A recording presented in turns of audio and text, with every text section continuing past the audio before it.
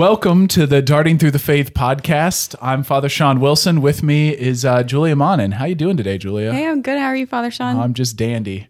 I'm liking the view a little bit better this week. The view's better, huh? Yeah. You got used to the view last time, though. I did. I did. By the way, if you missed out on last episode, please check it out on YouTube or the PetersburgParishes.org website. You missed a sight on Father Wilson over here. So just check it out. Yeah. You don't even have to listen. Just pull it up and check out the thumbnail. The thumbnail. Yeah. I saw that and I was like, woof. Woof. Yeah. Anyway, I did get used to it, but we're here and now I'm looking at a much younger you. Yeah. Yeah. I do feel lighter, cooler, a bit breezier on the upper lip. So now we've let people in. That's good. Yeah. We don't leave people hanging. No. Yeah. We do that a lot. We do. Like, I emailed you this video and then people have to wait a whole week to find out what it is. And then I did get one text message that you got that too, though. Somebody was very disappointed that they'll never get 4 minutes of their life back of a guy on the buffalo. Yeah. Have you got any comments about people watching this video, Grace? Oh, people have asked Grace what video it was. In her words, she was ashamed to explain. It's so funny, guys. It's so bad. Don't waste your time. But also it's funny. I would love to watch Grace describe it in detail. Listen, you don't have to convince me on a Grace cam. That's right. I'm already in. Already in. So my vote has not changed. Okay. Well, good. Mm-hmm.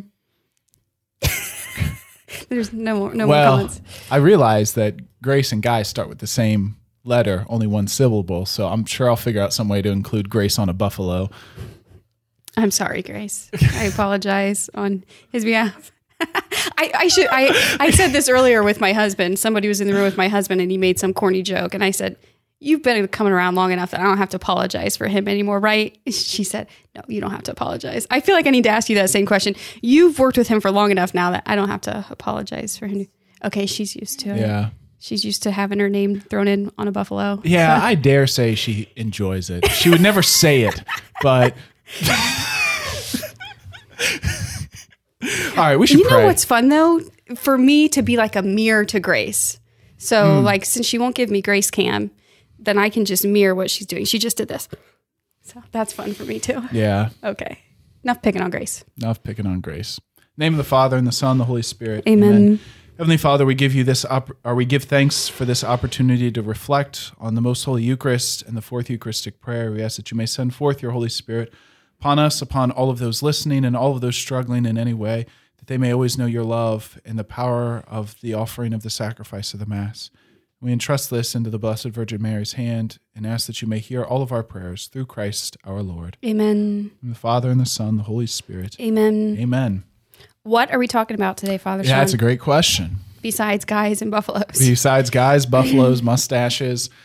The Fourth Eucharistic Prayer is where the dart fell. So we are, as I'm sure everybody knows, maybe not everybody knows, but we're having a year of the Eucharist in our parishes this year. So we've got a dartboard with all different Eucharistic things.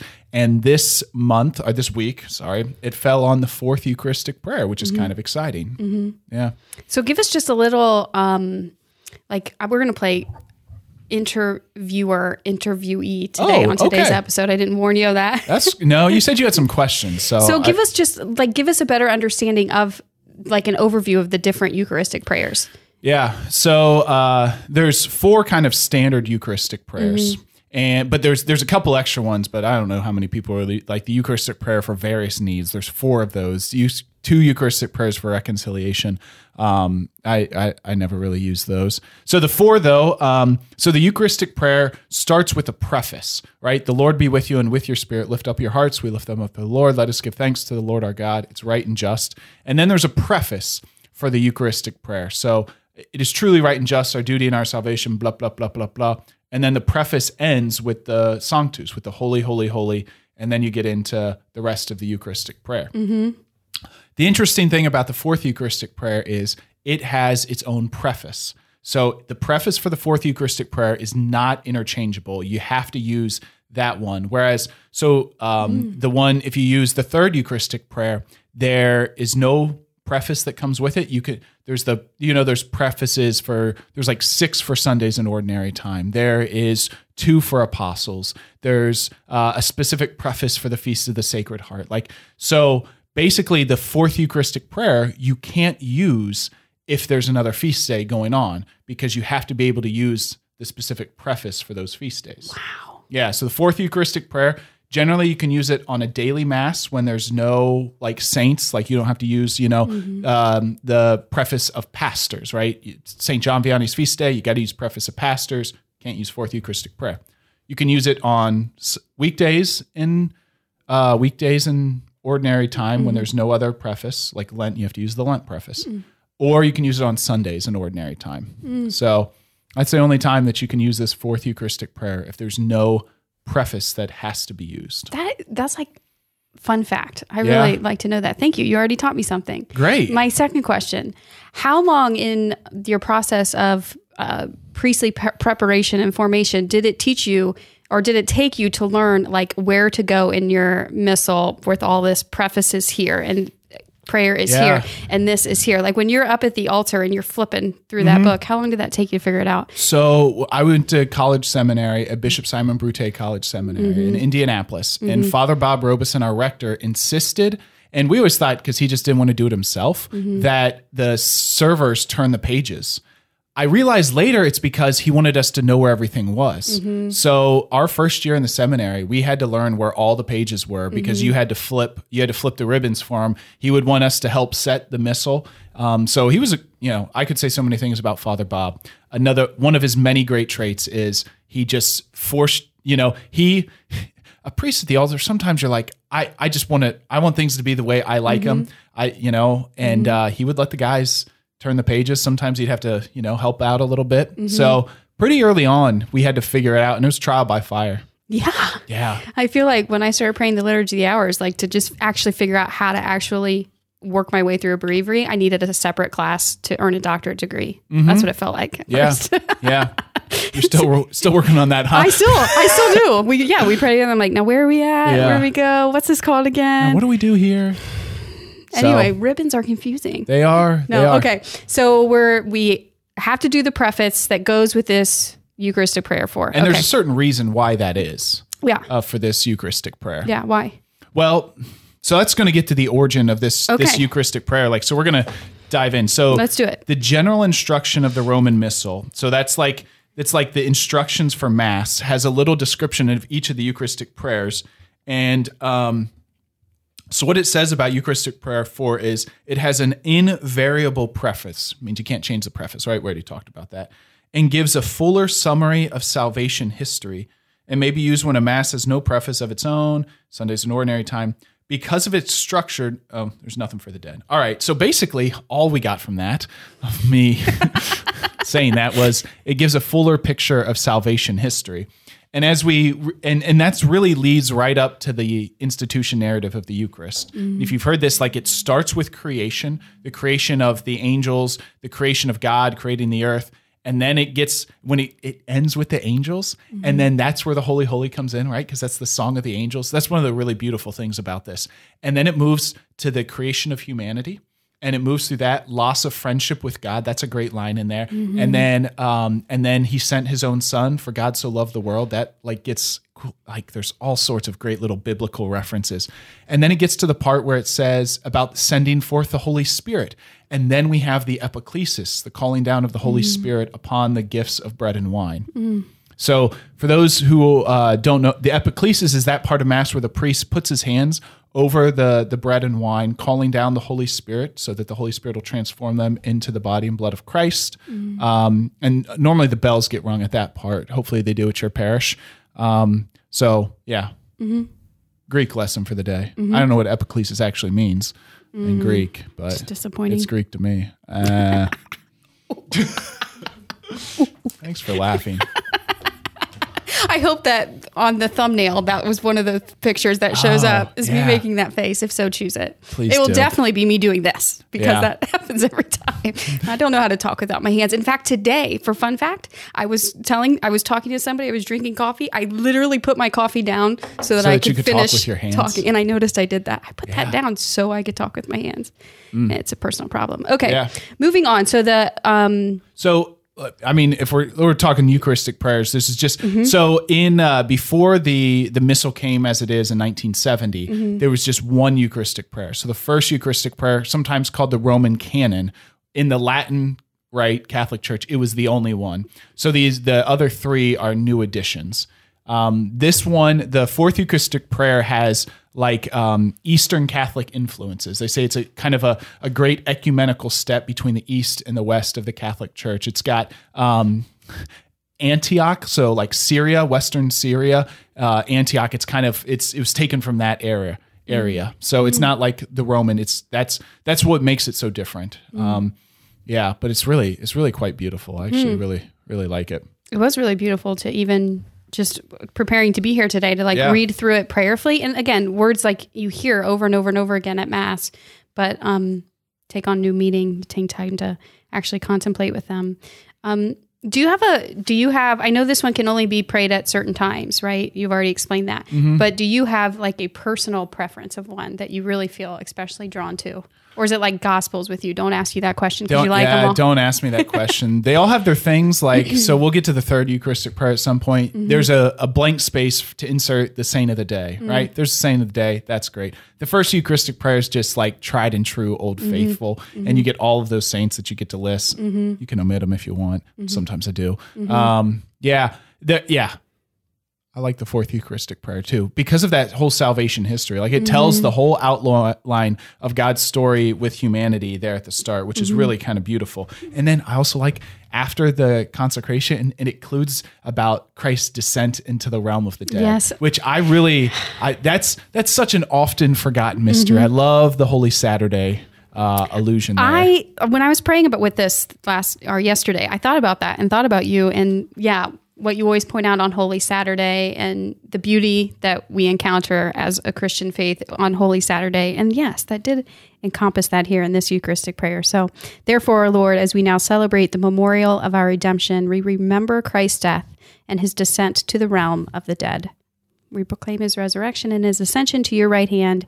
And as we await his coming in glory, we offer you his body and blood, the sacrifice acceptable to you, which brings salvation to the whole world.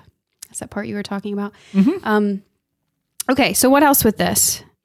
Well, we could walk through it, but one of the things that kind of struck me is, and I don't know, I didn't do like a comparison, like a study or anything. It seemed like it was the word you came up a lot. Like it's directed to the Father and talking to the Father in the second person, like pronoun. Because a lot of times the Eucharistic prayers, oh Lord, right? We're talking to him, but there was something about, it just kind of struck me about how often we say you, like this is really who we're talking to. And there's a bit of familiarity with it that we're not using a divine name like Lord, but there's a certain intimacy with the Lord. So I don't know, it kind of just struck me in all this. For him to be glorified by you, Father most holy.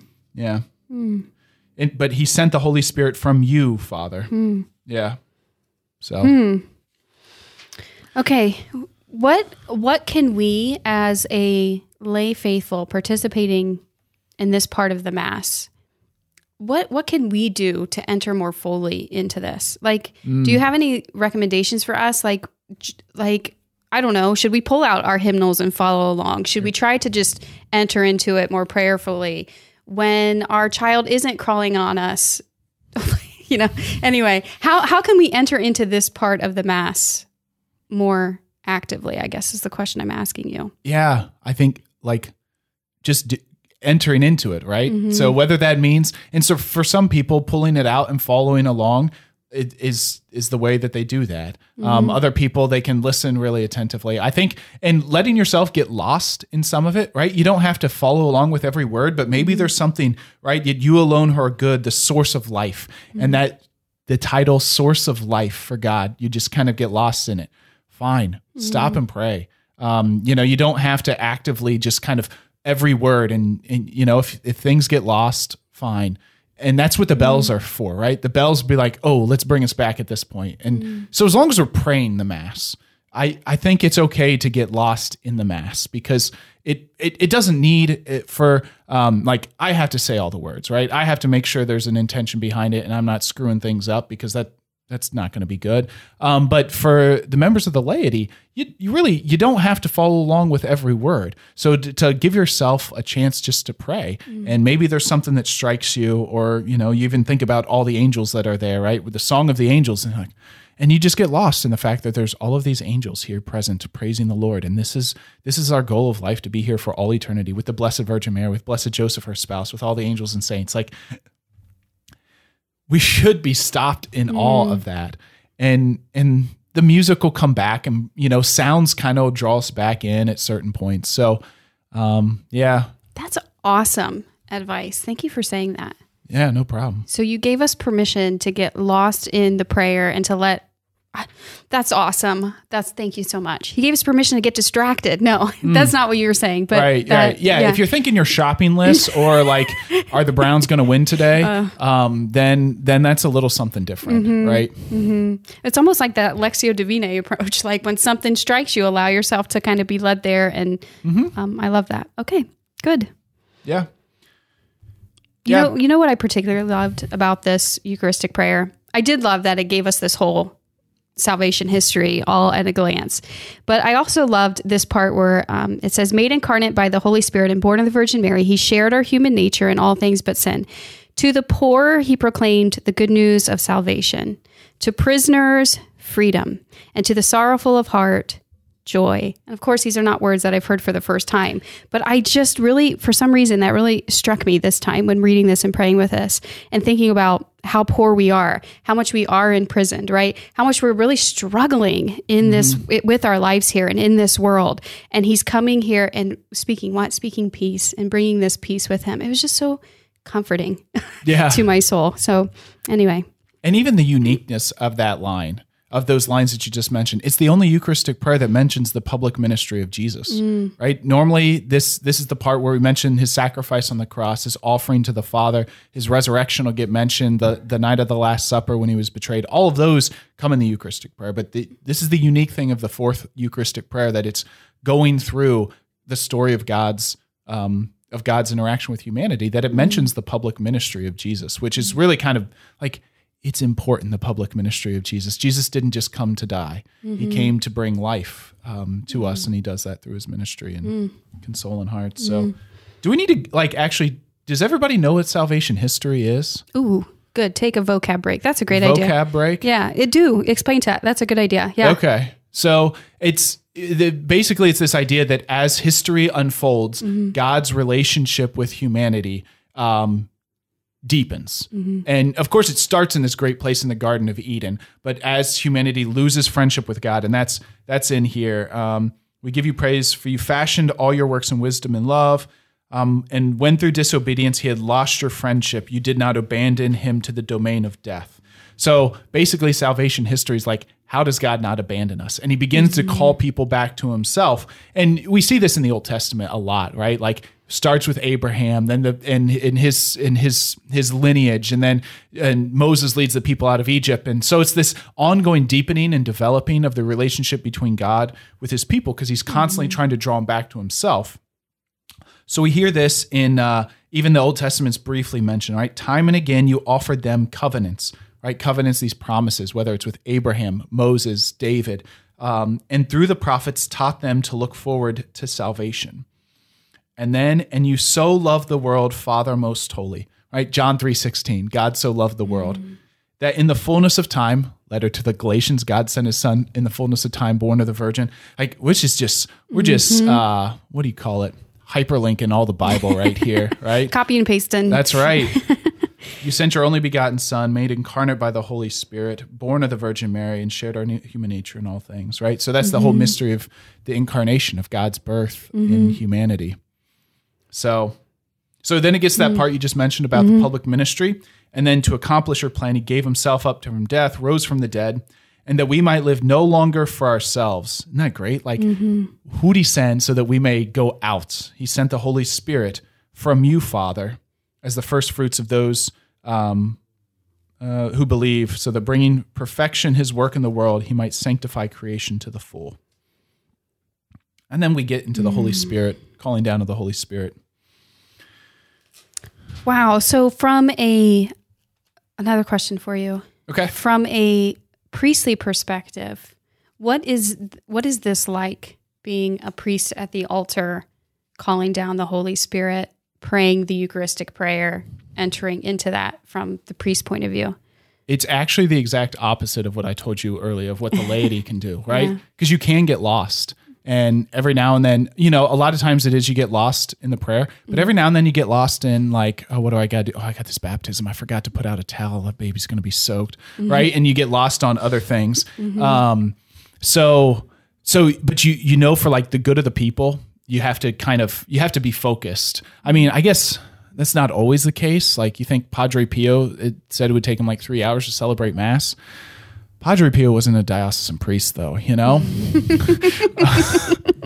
That seems like an excuse, Father Sean. I know. Seems like an excuse for not entering into the heights of ecstasy while you're celebrating each and every Mass. Yeah. That was a joke. That's a gift, right? That was a joke. It was a joke. I know. But it is interesting to think about that he received that gift, that he was really mystically entering into the holy sacrifice of the Mass, that he couldn't physically keep himself like moving through the holy sacrifice of the Mass. And that's the way it should be, right? Like that's the way if you think about what's happening, right? We're being represented with Christ's sacrifice on Calvary at this point.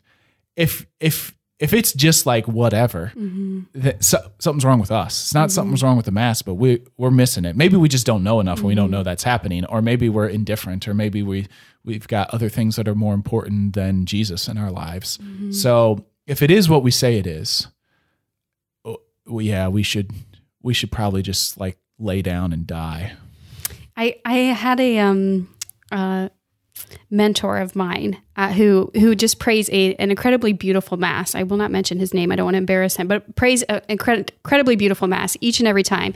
And I remember commenting to him on that once, like just how beautiful he enters into the Mass. And he pulled me aside and he said, well, on the day of my ordination, I asked the Lord in prayer and I asked him to never let me say the Mass, but that I always pray the Mass. And he said, and the Lord granted me that request. So like that grace to really each and every time, more than just I'm saying this is what I have to do here. And of course we are all human and that happens, but really to enter into it prayerfully.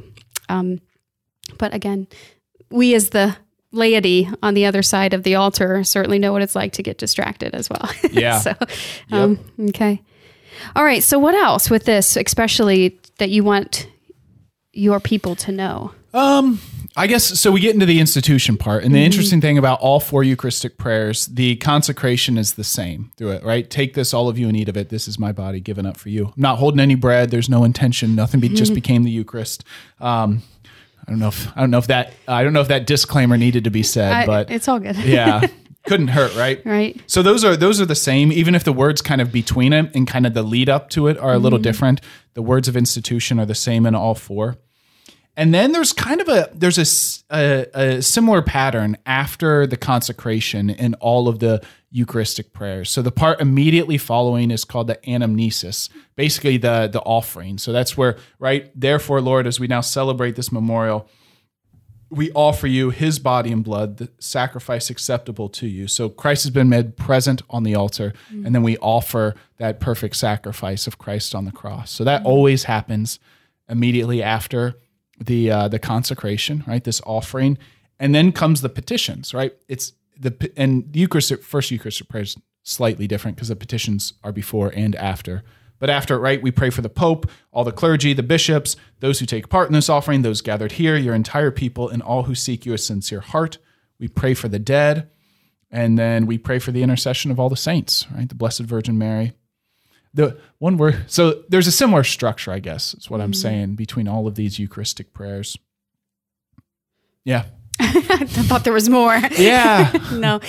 So as a layperson, I think we talked about this last week, but we talked about really what happens when we enter into the Mass, and it's like our highest point of prayer, right? And so many times as a layperson, we can make prayer perhaps sometimes more difficult than it needs to be, right? Because we have these certain devotional prayers that we're in the habit of saying, and we've promised certain people we'll pray for them, and oh yeah, I need to pray for my priest, I need to pray for my bishop, and oh yeah, I need to pray for the souls in purgatory, and it can become really overwhelming, right? Because then prayer just becomes this list that we have to cross off, and oh, I forgot to pray for that person, I thought I'd pray for them.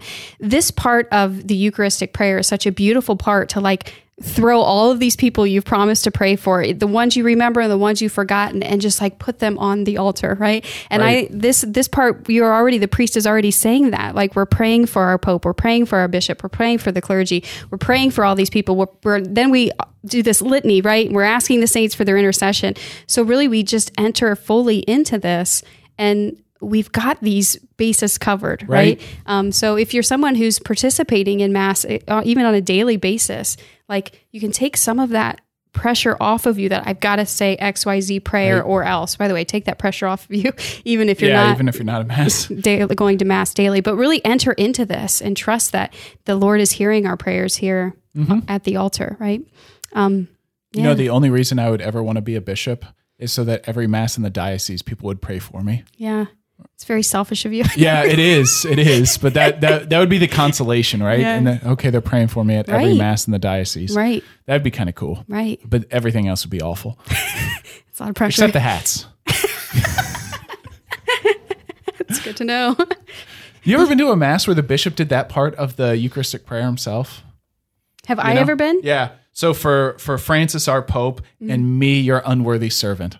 For whatever reason, that's the line that gets if he doesn't pray. And for Dennis, your bishop. Right. For me. Our bishop. Hey, you guys, me Yeah, right here. No. Yeah. But he does say, for me, your unworthy servant. Right. Oh, that's What's- beautiful. yeah, it really is. That's good stuff.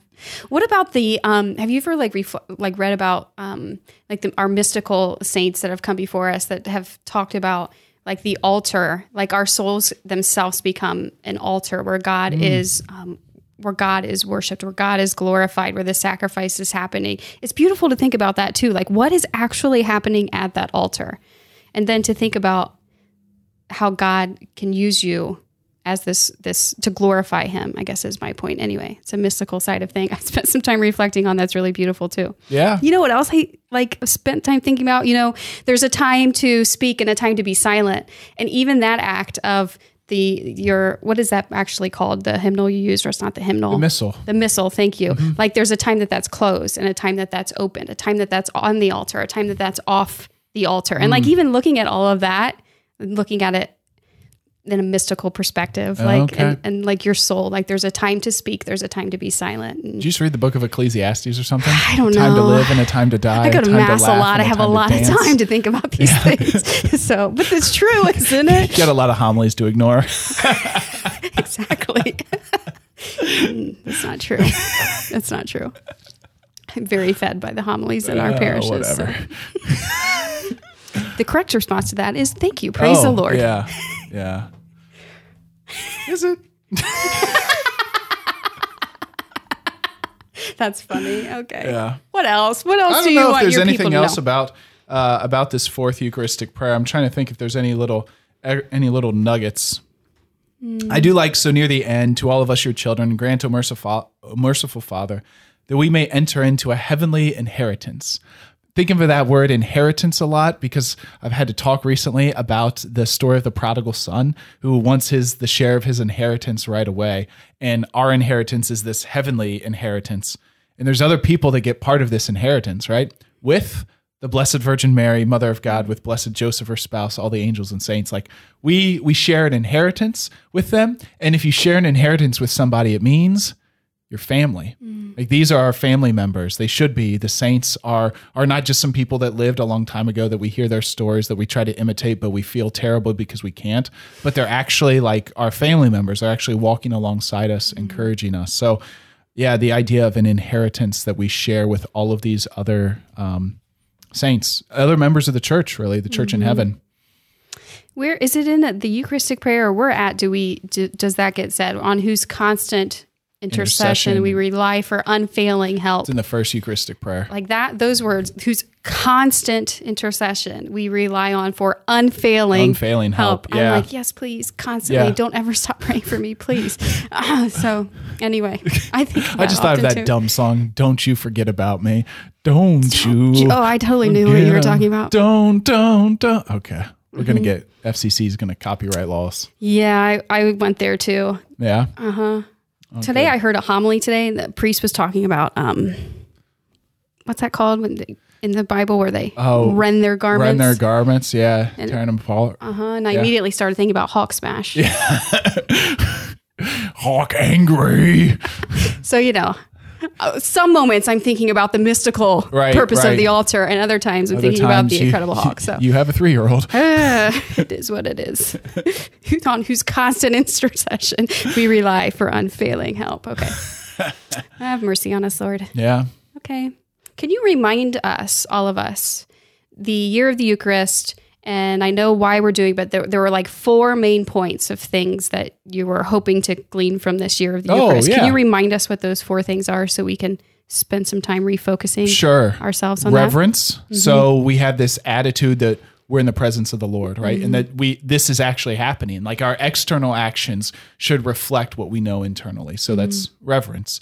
Gratitude. So there's this just kind of like awe and thanksgiving for all that the Lord does for us in the Eucharist and the way his dwelling is pitched among us, like his dwelling tents among us. Intentionality. So when we know more about what's happening in Mass, there's this greater intentionality because we're like, okay, this is what's happening, right? This is where this offering's happening, whatever it may be. And then to witness. When you know all of this, it's not just for ourselves to be fed, but it's this. The Eucharist is our nourishment to go out into the world and witness to the goodness of God. So those 4 things: intentionality, reverence, gratitude, witness. Thank you. Thank you for the refresher. Everybody write that down and be thinking. We'll probably go over it again. We'll go over it again. That was good. Yeah. Okay. Anything else? Time to throw the dart? I guess so. Probably let's cross this one off the list. Okay. Be careful this time. We had almost an injury last time. We knocked our sound out, didn't we, Grace? She's nodding. Yes, we did. We accidentally knocked our sound out. How did you fix that? I never even asked. Grace had to do some extra editing to fix our mistake, but we were better this time. Okay, good job. Was it our mistake or is this mine? Go ahead. It's Accuse a team. me. No, I don't want to. We're a team. Okay. Ooh, John chapter 16. We're just staying in the Gospel of John, I like that. Okay, good. Yeah. Good. Okay. Great. Should we pray? I think so. Okay. Maybe I should. Is there a part in particular we could pray from this? No, I better just pray. How about that? Sounds good. Okay. In the name of the Father, and of the Son, and of the Holy Spirit. Amen. Lord Jesus, we thank you for the gift of our lives and for the gift of your life that you've given us, the life that you came through and through your death and resurrection purchased for us. We ask that you continue to send your Holy Spirit upon us, that you draw us into the depths of your love, that you increase in all of us zeal and heartfelt contrition for our sins. We ask that you continue to lead us and guide us all the days of our lives. For you are Lord forever and ever. Amen. In the name of the Father, and of the Son, and of the Holy Spirit. Amen.